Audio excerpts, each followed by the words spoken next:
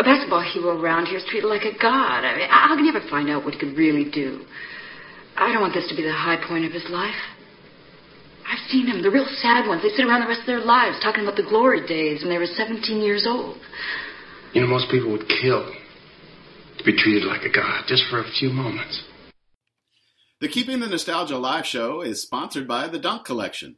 The Dunk Collection connects sports-minded individuals to basketball-inspired home products meticulously designed to help combat life's most mundane chores. Dirty clothes on the floor? Put a dirty dunk on the door. The Dirty Dunk is the original over-the-door basketball hoop laundry hamper designed to make laundry a slam dunk. Do you have a messy office? Try a Document Dunk, the original trash can basketball stand designed for those who compete in the corporate arena. You're just one shot away from turning your cubicle into the corner office you deserve. Bath time blues? Make bath time fun with the Scrub-A-Dunk, the original basketball hoop for baby ballers. Attached to the tub and Scrub-A-Dub-Dub. The Dunk Collection, making boring chores a slam dunk. Welcome to Keeping the Nostalgia Alive, the Indiana Basketball Memory Show. I am your host, Billy Powell. If you're listening to us, hopefully you're listening to us on our website, keepingthenostalgialive.podbean.com. We have over 150 interviews of Indiana high school basketball legends and coaches on our site. Head on over there, download them at your leisure, listen to them at your leisure, and enjoy. Once again, that's keepingthenostalgialive.podbean.com. Well, without further ado, our guest today was inducted into the Indiana Basketball Hall of Fame in 1993 and has had an incredible life journey, and that is Coach Jim Powers. Coach Powers, thank you so much for taking some time out of your schedule and to help keep the nostalgia alive and talk about your great life and the great game of basketball. Thank you very much, and very happy to be here. Coach, when were you first introduced to the game of basketball, and was that your favorite sport starting out? I guess it always has been. I guess my first introduction would be St. Joseph Catholic grade school. I was about in the 6th grade, I believe, and had a wonderful basketball coach that was actually a student at Notre Dame, and had an assistant pastor at St. Joe that really got me going with basketball and with athletics. So it's been I guess from a very, very young age I really got interested in basketball. Did you play any baseball at all? Were you interested in baseball? Oh yeah, John Wooden was my high school baseball coach at South Bend Central. Now, bringing that up about Coach Wooden being your baseball coach, what kind of basketball program or what was South Bend Central like before you got into high school there? Well, of course, South Bend Central was a very unique situation, Billy. The school, of course, was a downtown location. It was right in the center of town. Obviously, parking was very limited. Getting people to the school was very, very difficult at best. And being a town school, obviously, it was not possible to really have any athletic events at the school as such. So when I was a high school player, the only sport that we had at Central High School was wrestling, and everything else we participated in using other facilities. Basketball is certainly the one in particular that we did not have a gymnasium, and we had one, of course, but could not play a basketball game. We couldn't have bleachers or anything in the gym. So the big thing was that we practiced at 7 o'clock in the morning at the YMCA, which was about probably 2 or 3 blocks away from Central High School. So we practiced in the morning from 7 until 9, and had half an hour to shower and get back to school. And school for us, we were excused from homeroom and first hour, and so we had to be back at 9:35. So it was a very, very unusual situation.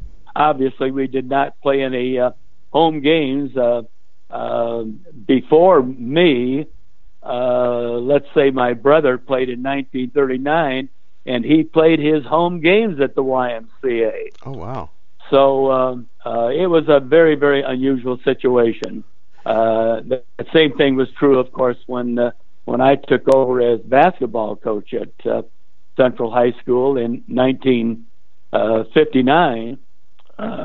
Well, and actually, I actually started coaching in 1950. I assisted Elmer McCall, and we practiced at the YMCA at 7 o'clock in the morning, and played our home games at John Adams High School. So it was a very unusual situation. I don't think very many schools did that as such, and certainly didn't do all of the sports. For example, we played football at School Field, which was probably at least a mile or two away. And every sport, we played baseball at Leeper Park, we played tennis at Leeper Park. So anyway, it was a very, very unique situation that Wooden came into. Of course, he started in 1934 and continued on for I guess a total of 9 years. He 1943. So he was in a very unusual situation. Were you a student of the game at a young age? Like, just before you went into South Bend Central, were you aware of what was going on in Indiana high school basketball? And can you tell us a little bit about that? Oh, I certainly, I guess I wouldn't say that I was an expert of any kind, but naturally, especially since Wooden came there, I think he really ignited the basketball fever in everyone in South Bend, and we were certainly aware of certainly the early days. I think that as well as everybody else, that Indiana was known as the bedrock of basketball. I think it's starting out in probably the 1913, I guess, was the first one with Crawfordsville. But I was certainly aware of the history and the such as far as it being an historic thing. It was always in my mind. I just loved basketball from the very beginning, and continued all my life. Can you tell us about your first encounter or first meeting of Coach Wooden? And was there a perception going in before you met him, and what was the reality of meeting him? What kind of guy was he? Oh, I don't know. He just seemed to be a regular guy. I certainly was aware that he was an All-American at Purdue, and certainly was aware of his accolades at Martinsville High School and so forth. But the big thing about Wooden is he's just a little old country boy, and he was just as nice as he could be. He was certainly how he certainly was well known throughout his life as being famous for the three things: family, faith, and friends. He was a big family man, and so he was so in love with and proud of his wife Nellie, and his whole family. There wasn't much going in the early days, but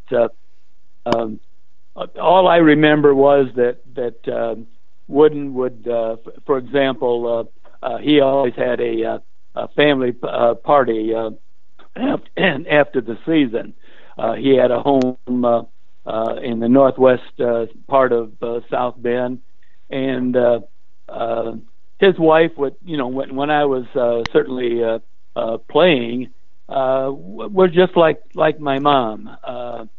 She was so interested and knew all the kids, and Wooden was just a very, very receptive person as far as accepting the people that he played with, was interested in their families and in their schoolwork, and he was just a great normal guy to work from the very beginning.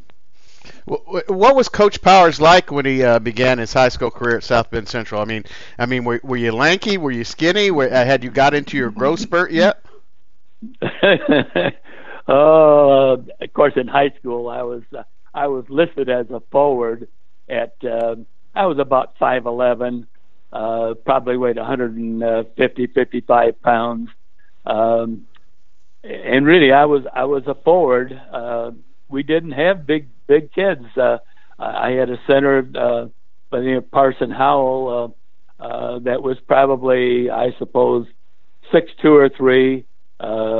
My other forward was a young guy by the name of Bill Jagodinsky. He eventually changed his name to Bill Jag. He and I were both about 5'11", and center was about 6'2", and forwards were probably 5'11", 6 feet tall. So we did not have a tall team, anything like what they've got today. Did you always feel while you were at South Bend Central, because Coach Wooden was the head coach there and he'd had so much success in the state of Indiana at Purdue and of course in high school, that your team kind of had a bullseye on its back with teams wanting to beat you that played you? Yeah, it wasn't that way at the beginning, but certainly as the years went by, I think he probably took over as head coach. I'm not sure about the year, but when he first came there in '34, I think he was the assistant coach for a year or two, and I think that about 37 or thereabouts was when he took over, and basketball became extremely important for everyone in the town, and the big thing that I remember. Wooden was famous for a lot of things, but he's got that little card about don't alibi, don't make excuses, don't complain. Here he was trying to get a basketball team formed, and you can imagine having to practice or play, 3 blocks away at 7:00 in the morning. How he got a team organized, and ordinarily you'd probably have tryouts for a team, and probably take a month before the season started to get people organized and get down to your 12 people. I don't know how he ended up with 12 players. Somehow or other he had some kind of tryouts, I guess, during the season, and then but eventually you ended up that you were practicing at 7:00 in the morning for 2 hours. There was no going beyond that point. At 9:00, boy, he blew that whistle, and you had to get out of there and get down there and get your shower and get back to school, because it started in And the one thing was that there was no excuses for anything.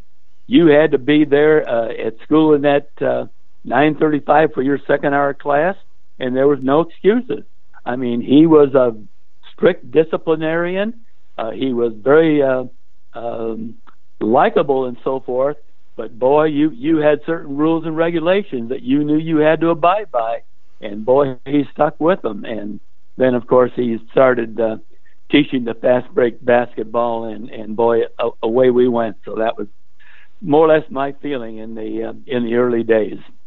You know, Coach, you were the captain and the leading scorer for your team your senior year. Was it during high school, or maybe while you were in service, or when was it that you thought to yourself, you know, I may like to go down this road of coaching? Oh, I guess certainly the years, and remember now that I'm one of the very, very few, maybe the only one left now that I had him both in high school and in college. See, I had him after the war, after I came back from service. Wooden more or less called me and told me he was going to Indiana State, and so we had I'd say at least a half a dozen to 10 people that followed him from South Bend to Indiana State, and so I had him for 2 years in high school and 2 years in college. So you spend 4 years with him, and he set such an example of, you know, he was just my idol from the very beginning, my hero and everything else. So I wanted to get into coaching. Certainly, if not in high school. Certainly, when I spent a couple years with him in college, I knew what I wanted to do later on in my life. Does it still sting? I know it's been a long time ago. There's things that have happened to me that still sting from a long time ago, but a little bit farther back for you. But does it still sting getting upset by Elkhart in the regional? And do you think you guys should have won the state championship your senior year? I don't know for sure, but yeah, I don't know if it stings or not, but I sure remember it. We were playing at John Adams in the regional, and I think we were probably, I suppose, favored. We were ranked. Number one. Pretty high. I can't remember for sure, but at any rate, it was certainly through the years beginning to get to everybody's idea that South Bend Central and John Wooden were a pretty good outfit. So we played them in the regional, and I have a player in mind. I'm searching now to try to think of what his name was, but he did not actually play in the first half of the game. Came in the second half, and he just absolutely made everything. His name was Tom Saunders. I just thought of it, and he was a really good friend of mine. He was an athletic director at South Bend Clay later on, but he absolutely he made 8 baskets and a throw, scored 17 points in the second half, and as my recollection was, he was just throwing them from everywhere, and they went in and they beat us 47-43, and they were coached by John Longfellow, of course. Eventually, my coach at Indiana State when we won the national championship there with him when he took Wooden's place. But they were well coached, and they certainly had a good team. And I don't know whether I feel like we were headed for the state championship, but certainly it was an upset when when Elkhart beat us in the regional in 1943, and a very good team, Fort Wayne Central, with again another friend of mine that I knew pretty well. Charlie Stansky was the big one there that they won the championship, and with Murray Mendenhall, that was the coach of that team, and they were very, very good. So whether or not we would have ever won the state championship, I don't know, but we had a very good team, and we were beaten by a very good team. Did he have any differences between baseball and basketball and coaching style? Oh no, he was the same in everything, Billy. He I can't tell you exactly, but certainly he is the most scholarly. He is the most educated. He is the sharpest coach of any kind. I mean, he was just he was one of those guys that you couldn't put anything by him. He was, like I told you at the beginning, he was wonderful with people. He had a wonderful personality, but at the same time, you knew very well that you weren't going to put anything by him. I mean, he knew everything, or he did everything the way it was supposed to be done. He was a tremendous teacher in anything that he did. Certainly, he always felt like he was a teacher of basketball, not a coach of basketball, and he was just absolutely terrific to work for, and so it's just a thing that I will treasure my whole life was the years that I spent with him as a player, and of course, as I probably will tell you someplace along the line, that he was my friend for 70 years till the day he died, and so I was really fortunate to be one of his, and I'm as proud as I could be, and it was just a wonderful experience. So after high school, did you immediately go into the service, or was your life kind of out of you didn't know what you were going to do, or how did that work out? I was a senior in 1943. I graduated in June. I was 18 years of age in March. My birthday is March 16th, 1925. So in 1943, I was 18 years of age in March, and I had to, I guess, sign up. You were, at that time, that was wartime, and so they gave me a deferment until I graduated in June, and so I left in July for the Air Force. And how long were you in the Air Force? 2.5 years.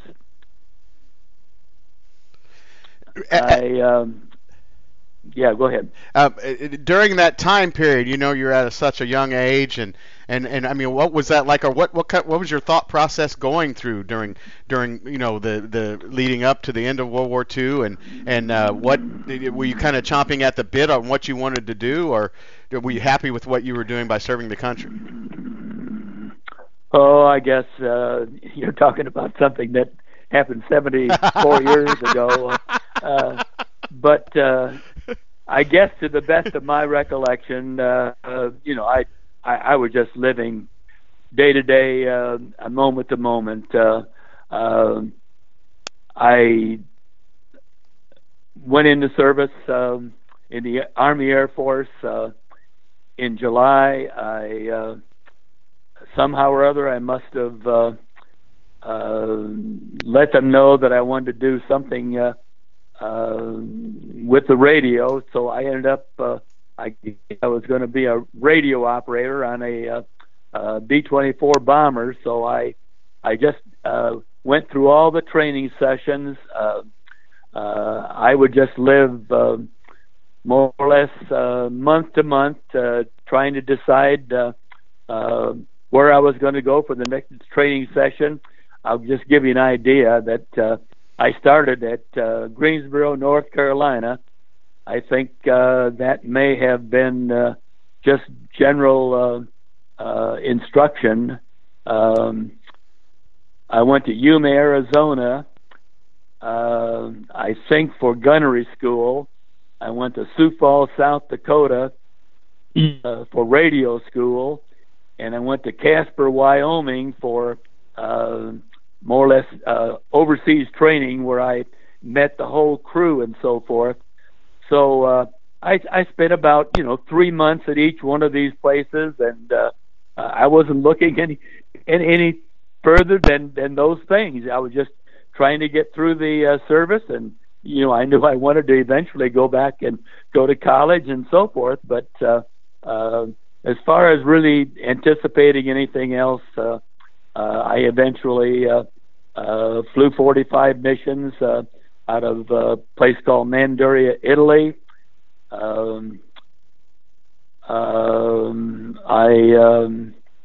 I guess I volunteered at the end of the war. I did make bombing missions up until the final declaration of surrender there in the European thing in I think it was September, October of 45, if I remember right. But I volunteered to fly on B-29s, and so they sent me home early. So by the time I got home, that's when the war ended, and so I just went from discharge in, I think it was October of 45, and had an opportunity to enroll at Indiana University in October. I guess it was of 45, and I actually played on their basketball team for a few months before I got ill and had to drop out of school, and that's when I, of course, got the message that Wooden was going to Indiana State, and so I ended up not going back to IU, and I enrolled at Indiana State.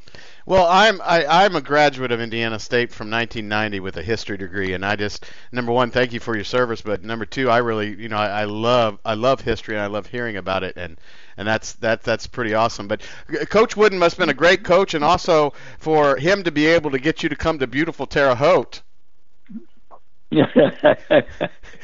Smelly Terre Haute. Depends on what side of the place you have your windows open if they're making those railroad ties. But tell us about your time at Indiana. Tell us about your time at Indiana State. And were you disappointed when Coach Wooden left, or tell us about your time while you were at Indiana State? Of course. Well, first of all, I guess this would be 1946 to 1950. I guess the big thing was that we had a lot of South Bend people that decided to follow him. Not only me, but my goodness, I don't know if I can remember all of the names or not here, but Lenny Rzeski was one, and Lenny ended up being a 4-year starter at Indiana State. He made All-American. He was our team leader. He was certainly a team leader for Wooden. He had been a substitute in 1941 at South Bend Central.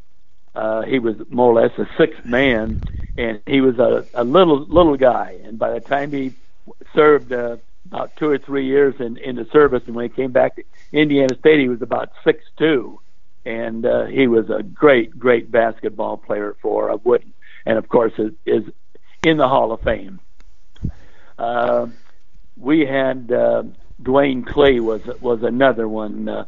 Dwayne Clee was perhaps the best or the greatest basketball player to ever come out of Indiana State until Larry Bird happened to show up there. But I don't know when you were there, but Dwayne also ended up coaching at Indiana State for a few years. So the experience was wonderful. We played a lot of wonderful games. I remember one game where we went to Madison Square Garden and played St. John. I think, if I'm not, I believe that it might have been Frank McGuire was the coach at St. John at the time. But playing at Madison Square Garden was really something. And if I'm not mistaken, I think we beat St. John at Madison Square Garden. We had another outstanding basketball player by the name of Dan Dimich that I've been trying to get into the Hall of Fame. He's very, very deserving. He was a 4-year starter for Wooden and Longfellow, and he was a center at about 6'2" or 3, maybe 6'3", and he played against all the centers that were 7 feet tall or whatever, and he just did a tremendous job. But at any rate, you were asking about the teams. I think the most famous thing, of course, Wooden was involved at Indiana State was that one of my teammates played for 4 years, a young man by the name of Clarence Walker, and of course he is the first black kid that ever played in a national tournament at Kansas City. So I don't know what else to say about Indiana State, but Wooden was just tremendous there. The big thing that I remember was that he had, I forget how many people tried out for his team that were former Indiana State players. He must have had about 20 or 25 of those, but there was a total of 150, Billy. 150 kids tried out for the Indiana State team the first year. How he ever got that thing honed down to his 12 players, I'll never know, but he was a tremendous organizer, and apparently he did it. But again, those are my memories of Indiana State, and of course we got to the finals of the NAIB tournament, and were beaten by Louisville. They were in the NAIB at that time, and then in 1950, my senior year with John Longfellow, we won the national tournament. So anyway, Indiana State is really in my heart and soul. I loved Indiana State as well as South Bend Central. And so 1950, you guys are champs. I guess you're getting ready to get your degree. What's your thought process on what are you going to do from there as your career? What were your thought process as a 20-year-old? Oh my God, I was 25 when I graduated. 25, I apologize. Yeah. Well, as I say, I don't think there was any question in my mind that I was going to go into coaching, and so I applied for a job at South Bend Central, my old alma mater, and Bob Primer was the head coach at that time, and he was very responsible for me getting the job at South Bend Central. And I think, if I remember right, I was the freshman coach at the start. Lenny Rozeski also took a job there at the same time. He and I both were there at Central in 1950. So I went through, I guess. Well, anyway, Bob Primer was not only responsible for me getting the job at Central High School, but he helped me all the way through. I'm sure that everybody's got somebody that helps them into the Indiana Basketball Hall of Fame. And for me, that person was Bob Primer. He was just wonderful to me, and I will be forever indebted to him. I've had so many wonderful coaches through the year, not only Wooden and Longfellow, but certainly Bob Primer and Elmer McCall, who I assisted. All of those people are in the Indiana Basketball Hall of Fame, and I learned so much from each one of them, and I'm really indebted to everybody. But having that coaching background before I started, it was very, very easy to go in and somewhat imitate the things that I had learned from each one of those coaches, and so it more or less is more or less the trip that I took on through the coaching ranks. Which was your favorite state championship team while you were assisting in the coaching, 53 or 57? Oh, that's kind of hard to say, but I guess I would probably say 1957. They went through undefeated, and quite a few of those people, the Colemans, Sylvester and John,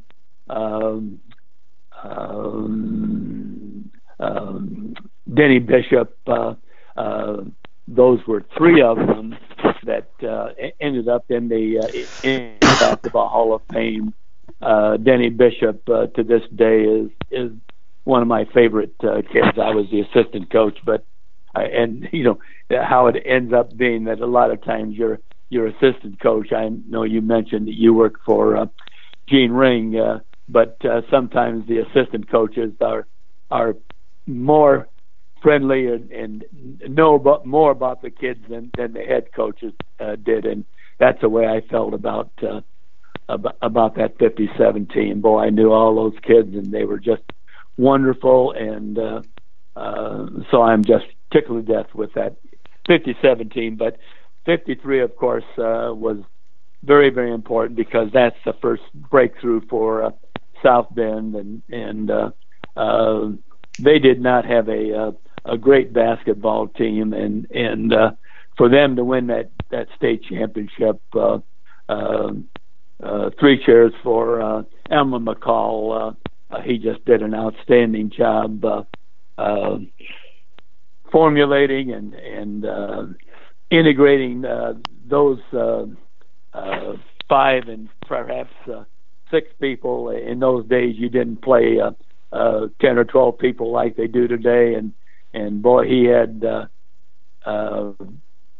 6 wonderful kids to play in that 53 team, and Paul Harvey, for example, is another one of my treasured friends.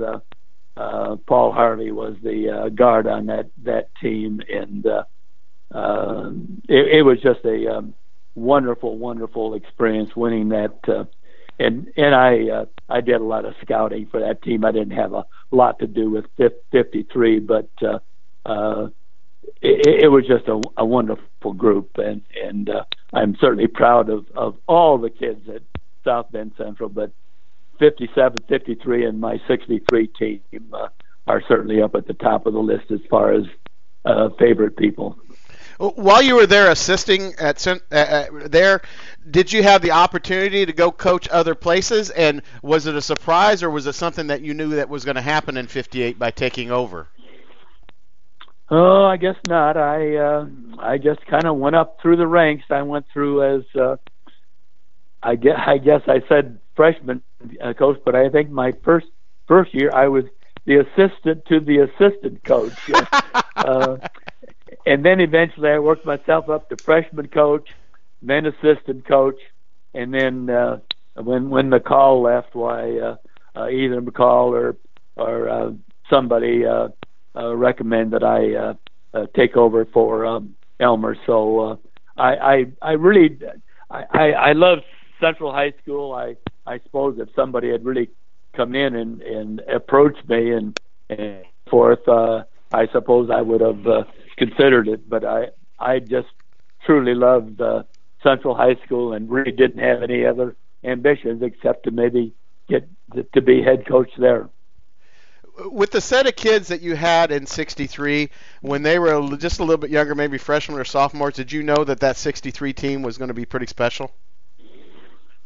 Oh, I guess the big thing was Mike Warren. Yeah, he started, as a freshman, and so I was pretty sure that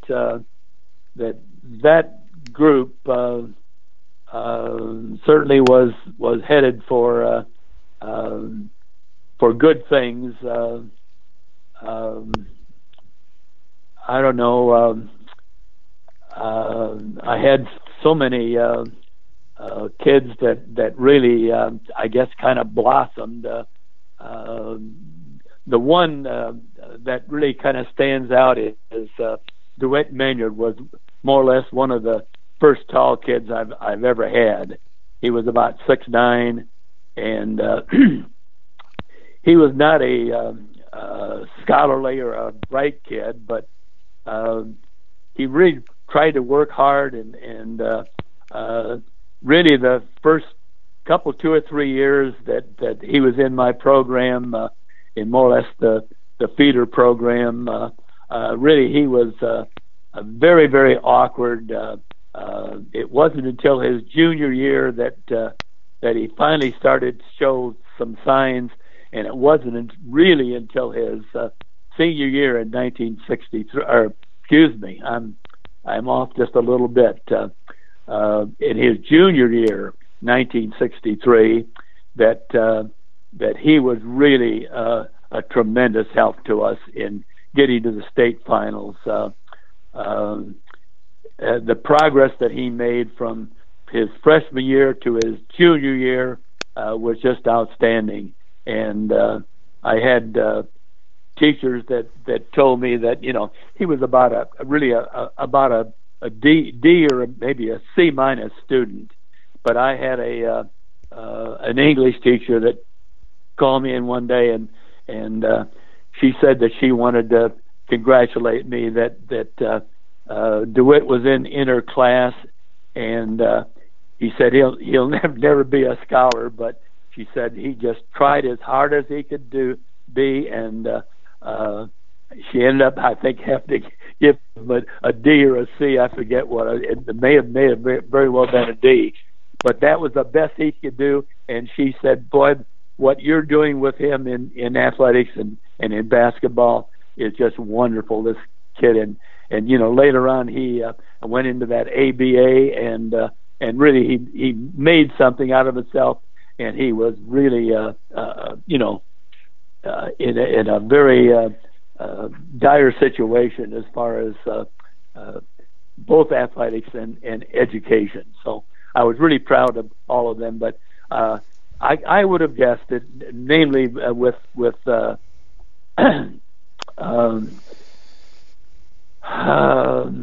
Mike Warren kind of leading the attack, I was pretty sure we were going to have a good team. And to see the big thing, again, Billy, people don't realize what an achievement that was.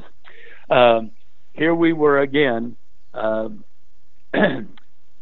We did not have a practice facility in 1963. We're playing for the state championship. We're practicing at Notre Dame, the old field house, at 7:00 in the morning. And I had to get those basketball players, DeWitt Maynard, Mike Warren. Those people lived on the west end of South Bend. They were probably at least 5 miles away from Notre Dame. I used to have taxi cabs pick them up at 6:30 in the morning and deliver them. There was no way for them to get to Notre Dame for practice 7:00 in the morning. So we had taxi cab, picked those kids up and delivered them to Notre Dame. We practiced at the field house from 7 until 9 in the morning. They had a school bus pick us up at 9 o'clock and took us back to South Bend Central.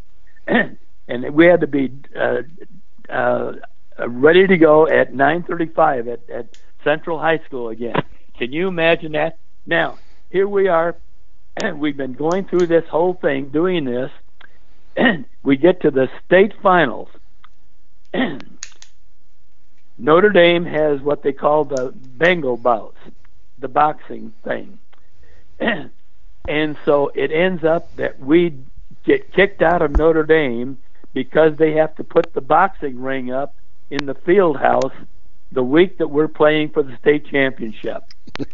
And so I had to practice at, I think it was Jefferson Junior High School, a little junior high school gym, and I'm practicing for the state championship in 1963.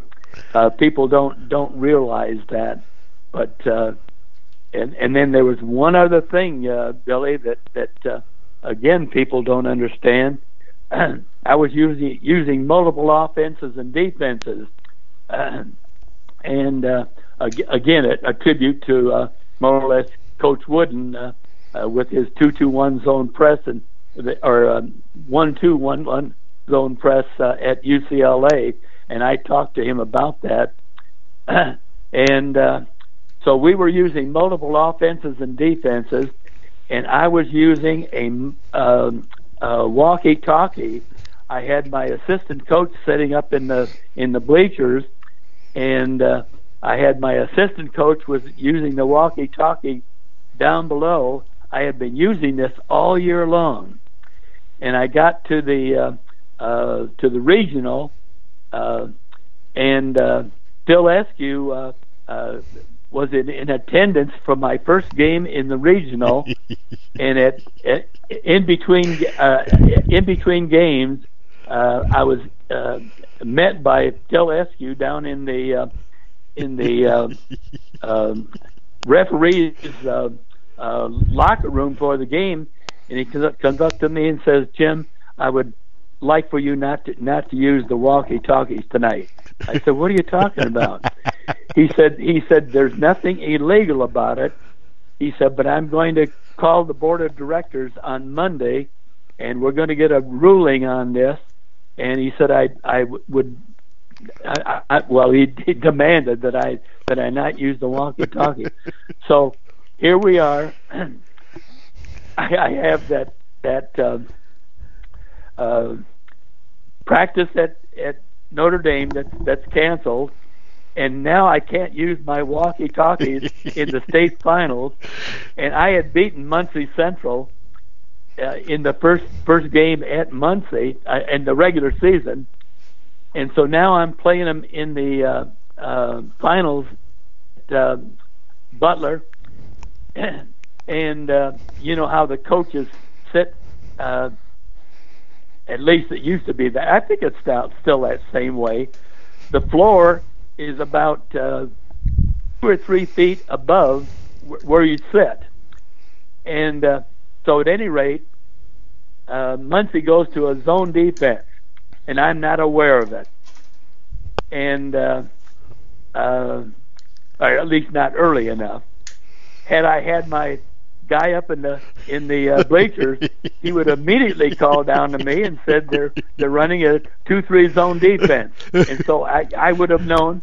I would have called out to Mike Warren and told him to run our Notre Dame offense or Syracuse or whatever.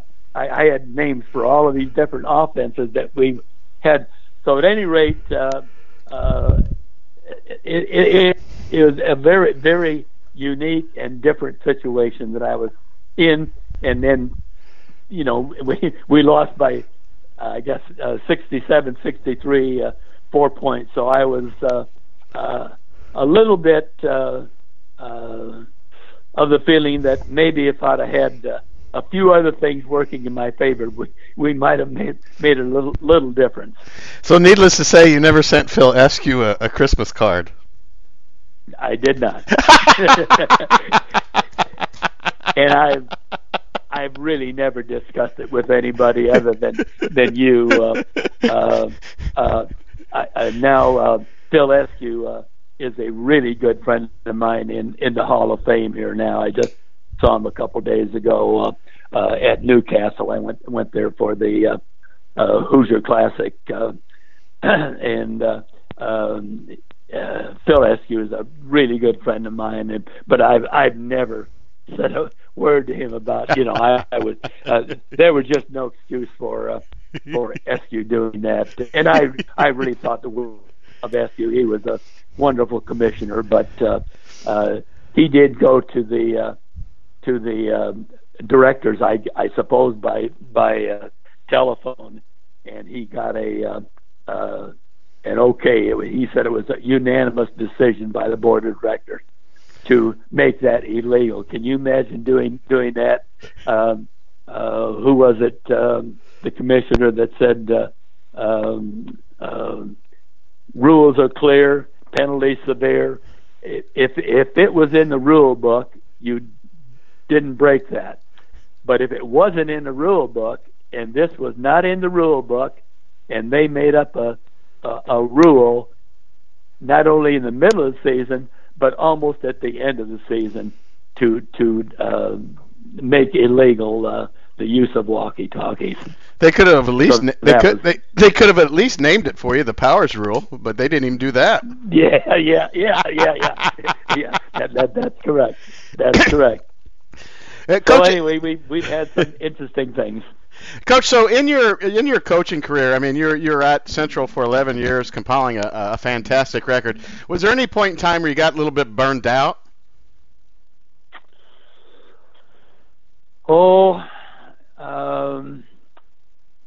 I guess it got to be a little bit of a chore. I was at Elkhart Memorial, and we're in basically the same situation that I was in originally with South Bend Central. At Elkhart Memorial, we did not have a gymnasium. We had a beautiful. I opened the school in 1972. They had a beautiful tartan floor, but did not have any intention of playing basketball games in there.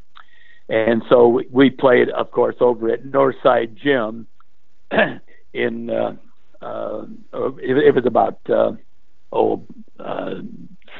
6 or 7 blocks away from Memorial, and we practiced over at Northside at, I think it was 7 o'clock in the evening until 9, and so I tell you that that got to wearing on me a little bit. Not being able to have a normal. The only place I had a normal coaching situation was in Rochester, the 3 years that I was there. But other than that, both South Bend Central and Elkhart Memorial, I had to use some other facility for my home games. So I never really had home court advantage to speak of any time. So at any rate, that was the situation in Elkhart. Coach, there are only less than a handful of those that have dad in the Indiana Basketball Hall of Fame and son in the Indiana Basketball Hall of Fame. And what was it like to coach your son? And tell us a little bit about your family, if you would. Well, I have a wonderful family, of course. My wife, Marilyn, we've been married for 63 years, I guess it is. Had 4 wonderful children, Jim, Jeff, and Chris. And my daughter, Jackie, that is the tragedy of my life. At the age of 32, in 1993, she suffered a brain aneurysm and actually when I was inducted into the Hall of Fame, this happened. I think it was approximately 2 or 3 days before I would be inducted into the Hall of Fame. So she died within 6 hours. She was perfectly healthy young lady, and she'd suffered this brain aneurysm, and they asked me to donate organs 6 hours later. It was just, I couldn't handle it. It was so bad. So at any rate, that was the one terrible thing. But I've had 3 wonderful sons. Jim, of course, as you mentioned, was an outstanding basketball player at Elkhart Memorial and played 1 year at Rochester. And he was just a gym rat, and he wanted me to have the gym open. He was one of the best shooters that the state of Indiana has ever had. I wish they had the 3-point shot when he was going, but Jimmy, of course, is one of the very, very few. I think there are probably 11 father-son in the Hall of Fame, but Jim went in 2011, so I'm very proud of him. Jeffrey, equally as proud, of all my kids.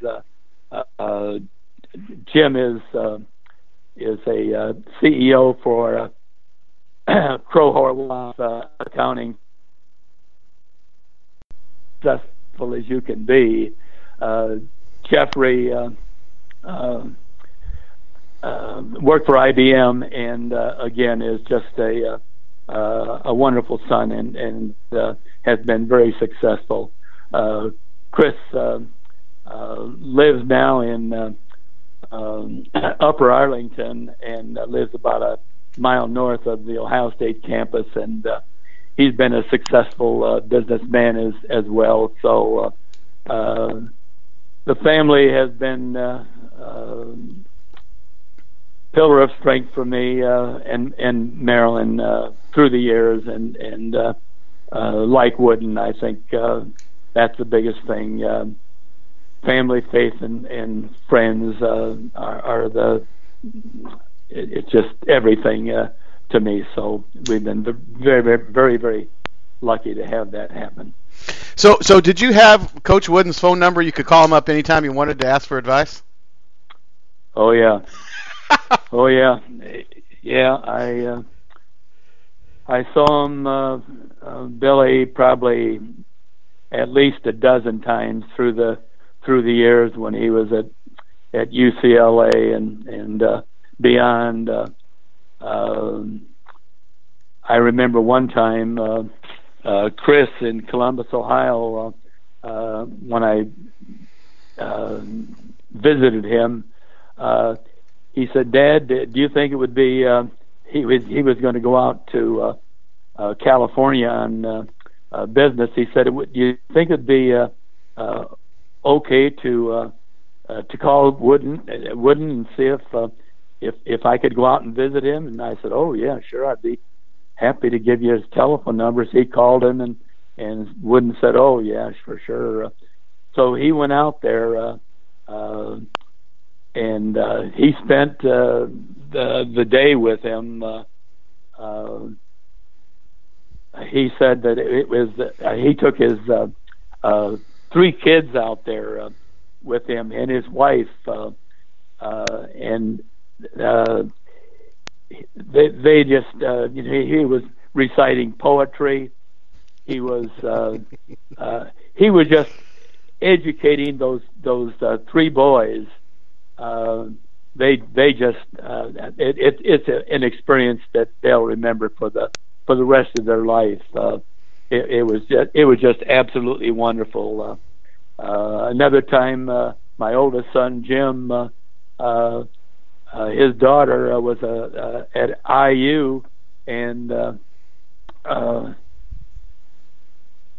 she wanted to know whether or not she could call Wooden, and I said I would certainly arrange that, and so I call Wooden and ask him whether that would be possible. And he said, "Oh, sure." He said, "That'd be fine."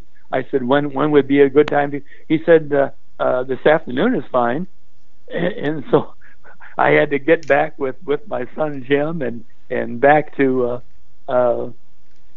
my granddaughter, and so they arranged, and they called him that afternoon, and he spent an hour talking to her, and it was just, he was just wonderful to my family.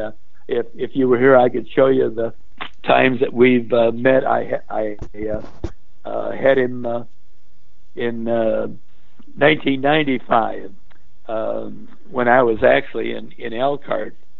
We had an opportunity to have him for a fundraiser, and it was going to be for Special Olympics, and so they wanted Wooden to be a guest speaker, and so that's the first time that he had ever traveled since his wife had died, and so he more or less said that he would more or less do it for me, and so he was at the Notre Dame Convocation Center, and he spoke to I had all my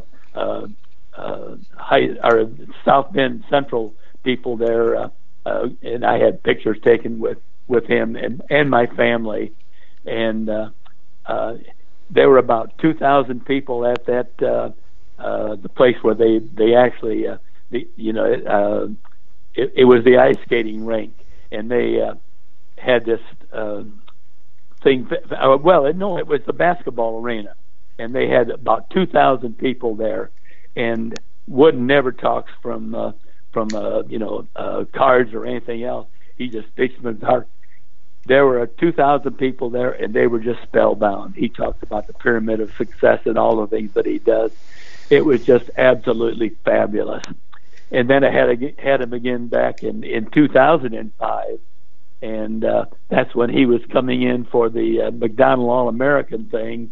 And again, I had all my friends, including Mike Warren, came along with him, and so both telephone and in person, I've really been with him for 70 years, and it's been a lifetime experience. So I just have loved the man, and just I just love being one of his boys. That's all there is to it. I'm actually looking at a picture right now. Were you number 55 when you played for the Sycamores? Oh God, yeah, that certainly is one of them. I think I had different numbers. I was thinking there was a time when I wore 33, but I think I don't have any of that stuff with me right now. I'll have to look at my Indiana State folder when we hang up. But I was probably 55. Yeah. Yeah. So I have. It says left to right. I got Gary Kunkel, Jim Powers, Lenny Rozeski, Jim Hans. Lenny Rozeski. Okay, Jim Hans, Burren Hooper, Dan Dimich, Don McDonald, Clarence Walker, Bill Jaggs. Is that what he changed his name to? Jagodowski? Yep. Jagodowski, yeah. And then I am friends with I went to high school with a girl whose husband's father was Jim Berger, who also, I guess, went into coaching in Indiana high school basketball also. I love Jim Berger. He's a really, really good friend of mine. Yeah. Do you think that it would have? Do you think Indiana State University, it would have been a different scenario if they could have got into a major conference or got out of that, and Indiana State University basketball would be different today if, No, I don't know. I that's kind of hard to say. It's a different time, different period. I certainly was happy we were in the NAIB. Whether or not we would have won an NCAA national championship with those teams, I don't know. But I guess you just have to play the cards that you're dealt. So I don't know how to answer that. But I was certainly happy that we were in the NAIB. What was it hard to get out of the game of basketball? I know you're still associated with it, and you've done a lot of that stuff for the Indiana Basketball Hall of Fame. But was it hard to retire and get out of it? And a second question: how do you think the game has changed, and what do you think of the game today?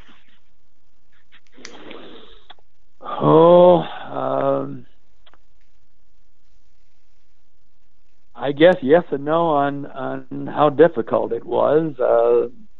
I love basketball to this day, so naturally it was. I was around 50 or so, and I guess I thought it was getting more or less time to do it again. I was in that. If I'd have been in a normal coaching situation, I don't think it would have been tough, but it was tough when I was having to, coach at different times. That 7 to 9 in the evening was really difficult for me.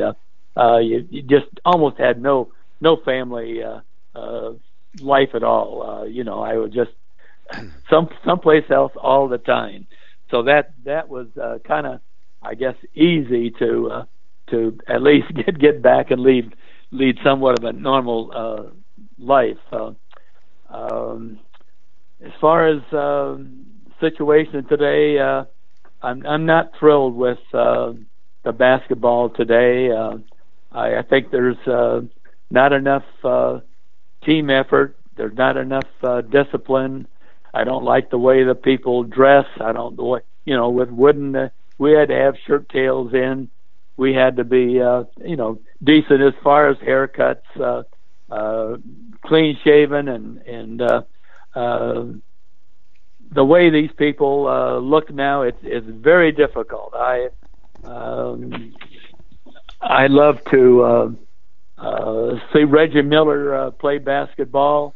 It had nothing to do with race or anything else, but I loved the way he looked, and I'm not so sure about some of these people with the long beards and the long hair and the ponytails and all the things that they do with the tattoos, and it just and then of course the way they play the game now, it just I think it's more like football than basketball. I loved it when you could do things with plays. We ran certain play situations in almost every situation that you would put in.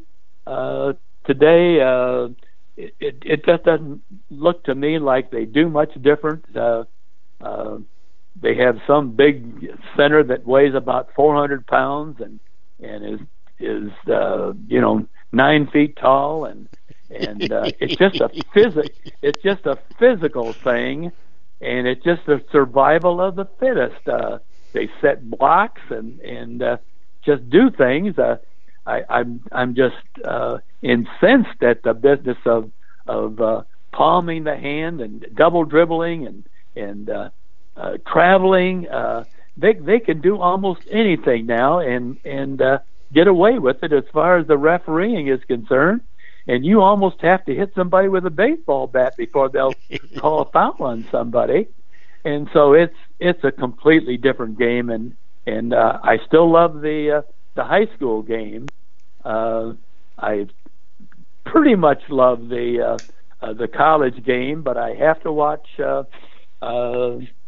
certain teams. There are certain teams that I don't like at all. I don't care for Kentucky. I don't care for the